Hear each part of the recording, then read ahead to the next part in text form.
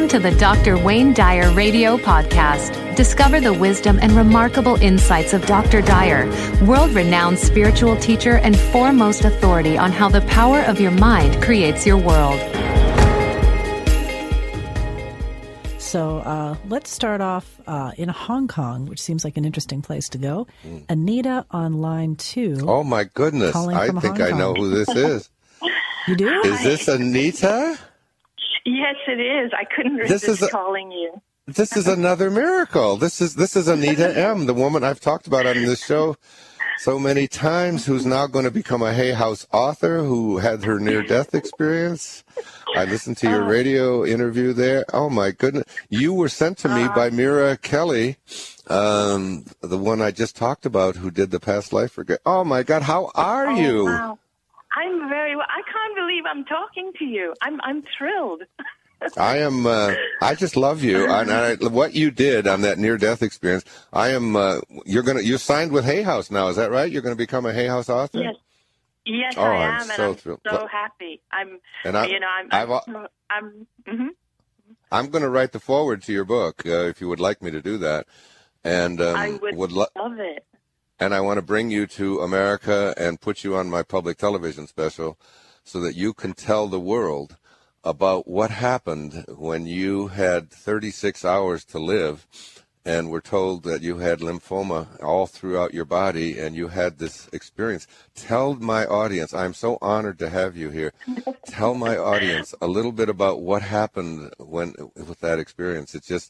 It just blows me away. I'm just sitting here. This is like a miracle of miracles. Even that Diane would take your call. I didn't know you were on the line, Diane. You just picked up. You've heard me speak about this. No, woman. and it's funny when you had that you recognized the caller. I just saw Anita from Hong Kong, and I just thought it would be cool to go to Hong Kong. That's great. My goodness. Anita, I think I might take the rest of the show with this, or at least another 10 minutes or so. Tell my audience what happened and what your experience was. You said it so beautifully in what you had wrote about. I can't wait to see your book. I'm so happy about this. Oh, thank you. I'm really thrilled to speak to you. Well, what happened to me was that I had cancer. I had lymphoma, which spread throughout my body, and it spread like from the base of my skull, all over the lymph nodes, all over my neck and my body, under my arms, everywhere, all the way down to my abdomen, were all swollen. In fact, I had tumors. I was told that I had tumors the size of lemons all through my body. And I had cancer for about 3 years and 8 months. It seemed to go up and down in between because I was practicing Ayurveda, and then it would get better, but then it would come back. Especially, I notice now, looking back at the pattern, that when I used to be really, really fearful, that's when my health would get weaker. But about in the end of 2005, around December 2005, I went and had a full body scan, and the doctor told my husband, they didn't tell me, but the doctor told my husband that I only had about 3 months at best at that time. Mm-hmm. By that point, my muscles had already deteriorated. I was confined to a wheelchair, and I had open skin lesions. And by February the 2nd, 2006, I was on oxygen. I had an oxygen tank, and I was being cared for at home by a full-time nurse. But on February the 2nd, the morning of February the 2nd, 2006, I went into a coma. So my husband, he was freaking out, and he called the doctor, and the doctor said to rush me to the hospital right away. When I got to the hospital, the doctors said that it was over, that it was too late, that these were my final hours, and I probably wouldn't come out of the coma at all. And that was when I... Mm-hmm. Go ahead. No, you speak so eloquently, I don't even want to interfere. But you died. I mean, you essentially went into what we call an NDE, but your body just shut down, and you were... And while you were in the coma, you were hearing things and seeing things at this. Tell my audience about this. Yes, I could hear and see everything that was going on around me because the doctors had told my family that my organs had already shut down and basically I had died. And they said, although my heart was still beating, but I had died, that there was nobody in there. And so, but I was aware of everything that was going on around me, everything that the doctors were saying, everything that they were doing, the needles that they were poking into me. They were telling my husband that I had fluid in the lungs.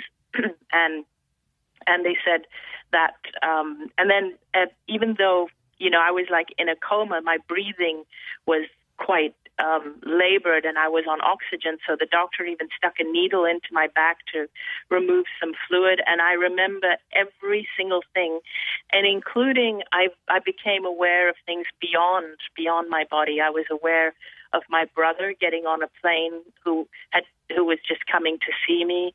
And I then started to become aware of my father, who had passed away 10 years before that. I was aware that he was around me. My best friend, who I'd lost to cancer, she was there, and I could sense that they had been around me this whole time while I was ill. And then I started to understand. I started to understand why I had the cancer, and I started to understand that it wasn't my time. And I had a choice of whether I wanted to come back into my body or to continue into death. At first, I didn't want to come back into my body because my body was just so sick. And it was so amazing on the other side. It was, there are no words to describe it. And I still get a bit tearful when I think about it because there's just no words to describe it. It's like this unconditional love and this, you feel this clarity of, like you know why you're here, what your purpose is, why you've come into this planet. That's how I felt. I felt like I just understood everything, my purpose for this life, why I got the cancer. And then I seemed to understand that if I chose to go back to my body, now that I understood, then I wouldn't have the cancer anymore. If I chose to go back and live, the cancer wouldn't be there in my body because now I understood why I even had the cancer. Yes. You said something about that you realized that you not only do we have a physical body, but we have like an energy body or a spiritual body, and that the illnesses that show up in our bodies are preceded by these. And if we could heal this energy body or the spiritual body, if we could heal that, then that would take care of the physical body. And that there was a sense that you knew that you could do this, and when you returned to your body, that it would no longer have cancer. Something to that effect. Is that correct? Yes, that's exactly correct. Because I became fully aware when I was on the other side that the cancer in the body, it's not the body. It's the cancer is actually caused because energetically, we don't realize the amazing magnificence of who we truly are, or at least I didn't realize who I truly am. Basically, I am a part of God, and we all are. We are all God, but I didn't realize it. I was going through the planet as if I wasn't, as if I was just this physical human being. But when I realized what I had access to, when I realized the energy, the power that was behind me, I realized that it was just blocking that and not being aware of that or blocking that off is what can cause your body to manifest all kinds of things. But the awareness of who I truly am, if I'm aware of that, then my body will also reflect that. Illness doesn't start at the body. Go ahead. Yes. I was just going to say that illness doesn't start at the physical body. It starts at a much deeper level. And that's the only level we need to work with, because if we just work with the physical body, we're only dealing with the symptoms. And the physical body is just sending us signals or messages with these symptoms to tell us that there's something deeper going on that we have to work with. You said something very profound in that. I mean, that thing that you sent me, I've had it copied, maybe 50 times. Each one of my children has it.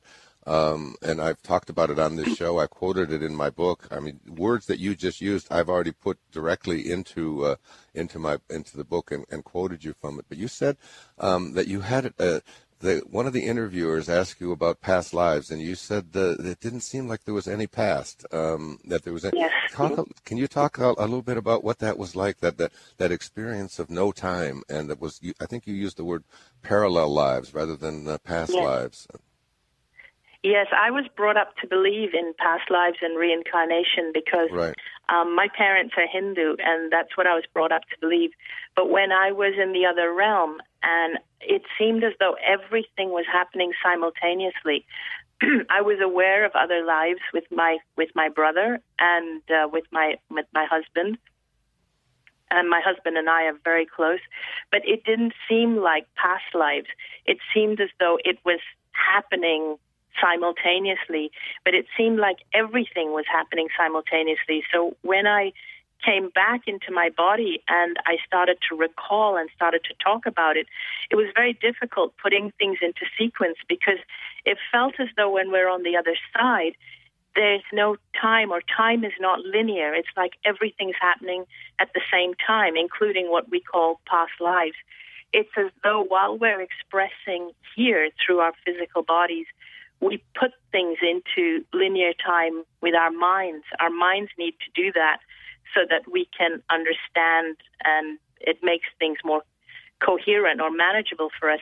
Our mind filters things, and we actually process everything one point of time at a time and create linear time. But on the other side, it doesn't feel like that at all. It feels as though everything's happening at once, and even it's as though we are aware of everything that's happening all around us. It's not like you turn your head when you're in your physical body and you look at something and you can focus on something.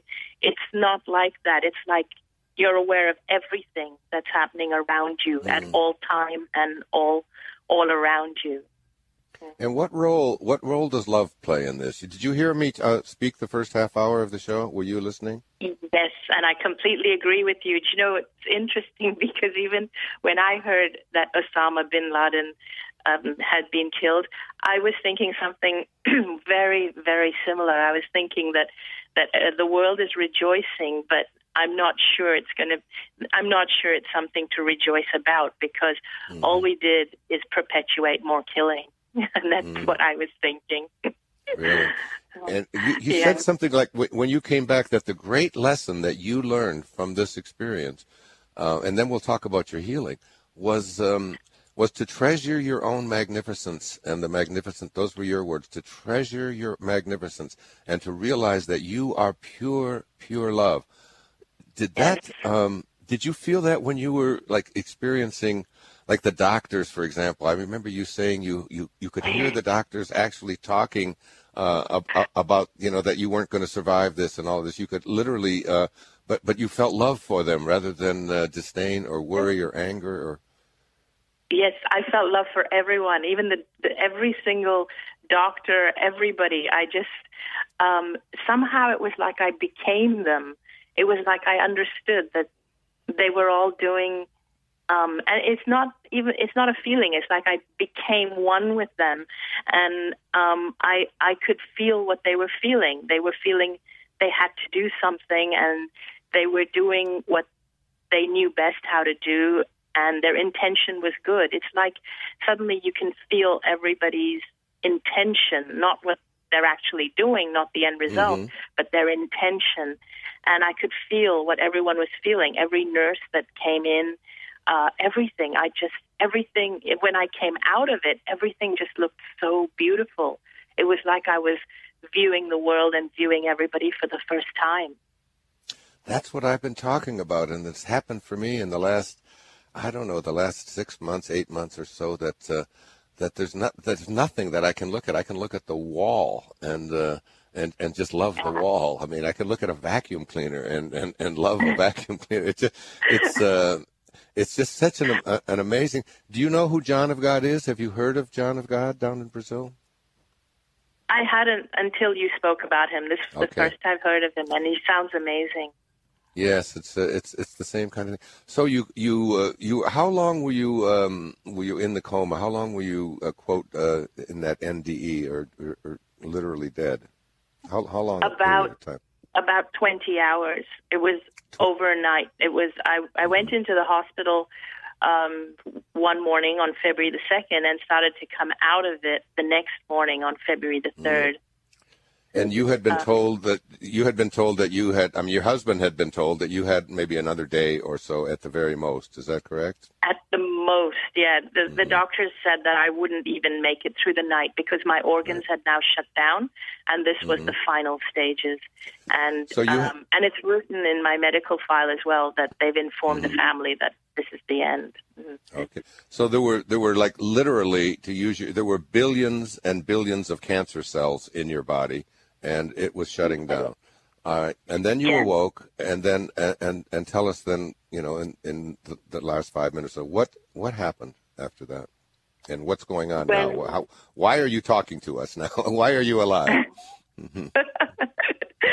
Well, I know one of the reasons you're alive is because your story is aligned with me. You are so aligned with me. I really feel like I know you. I don't know if you even know who I am or what I had done, any of my work before this. I do. I'm a fan of yours. It's funny because I do know who you are. I think you're amazing. I was thrilled when I got the email. I feel that this is my purpose was probably to meet you because what happened is that it was my birthday 6 weeks ago. And and on my birthday day is when I got the email from Hay House saying that you had pointed them to my story. And when I looked at that email and it said that, if I was to publish a book, that Hay House wanted to help me. And I looked at the email and I started crying. And I couldn't believe it. I'm still thrilled I'm talking to you. While I was reading that, I thought this is a story that the world has to know. I predict that you're, it's not as about selling books. It's not about that. It's that you are going to be one of the emissaries, like I think I have been selected to really show the world that, you know what, I sent your story to my mother. My mother is 95 years old on April the 21st. And I sent that to her, and she thinks about death a lot because she's in an assisted living center where she sees people, they're alive one day and they're not the next, and she wonders about it. We talk about it. I sent her that. She has had nothing but peace since she read that. My sister-in-law, who had a similar experience to you in 1971, was in a head-on collision and watched them working on her body. She just said this confirms everything that had happened to her, you have helped so many people just through me. But what your message is going to be to this world is we have to love each other. And when we do, that's really what it means to live God consciousness. It doesn't mean to recite the right words and go to church on Sunday. No. It's to live it. So you came back, because our time is going to be running out soon. You came back, you awoke, and what happened? Tell us. Well, when I came back, I was euphoric because it's like I had this awakening, although I was a bit groggy, and for the first couple of days, it was like I had one foot on each side. I was getting things confused. I was talking, and everyone was really surprised that I even woke up. And when the doctor came in to see me, this was the oncologist that I'd never seen before. My own doctor hadn't come in yet. And the doctor came in. This was the one at the hospital who'd never seen me before, except when I entered as a coma. And he walked in, and I said to him, "Good morning, Dr. Chan." And he said to me, "How do you know my name?" And I said, "Aren't you the one that was there when I entered the hospital?" And he said, "Yes, but you've been in a coma." And I said, "Are you sure?" Now, I didn't even realize I'd been in a coma because I was so aware of everything that was going on around me. And I said, "But you're the one that put the needle in my back and took the fluid out of my lungs." And he said, "You remember all that?" He was visibly very, very surprised. And, and then he was also surprised that I had come out of the coma. But I was still weak and lying down. And so then when he left the room, I started to say to my family, like, why was he so surprised? And he's the one that said to you, then I said to my husband, he's the one that said to you that these are my last hours, that I'm not going to make it through the night. Isn't he the one that said that? And my husband said, how did you even hear that? He didn't even say that in front of you. He said it outside the room, down the corridor. And I said, really? And so then it all started to come out slowly. And I was still very, very weak, but in about 48 hours or so, they were like removing the oxygen, and then they started to take out the food tube, and I wanted to sit up, and I was feeling really euphoric because if I describe the feeling specifically, it's deeper than just loving everything. It's realizing that you are love, and for me, it was like a new realization. I'd never known that before. I used to think that I had to learn to be loving to other people and would always judge myself. Am I loving enough? Am I not loving enough? But being in that experience, what I realized is that I am love. I cannot not be. I quoted that in my new book. The words that you just said. So, in 6 months or so, what happened? I mean, were you cancer free? How did the doctors explain it? We only have about 3 minutes left, and I want to say something else. So. Yes. Well, what they did was that after I came out of the NDE, every test that they did after the NDE, they could not find any trace of cancer. They would not believe there was no cancer, so they continued to give me drugs. But they did a lymph And where are you, biopsy. Anita? I just got to notice. We just have a minute left. Where are you today? Is your body cancer free? Yes, it is. It's completely cancer free. To find out more about Dr. Wayne Dyer or any other Hay House author, please visit hayhouse.com. Thank you for listening.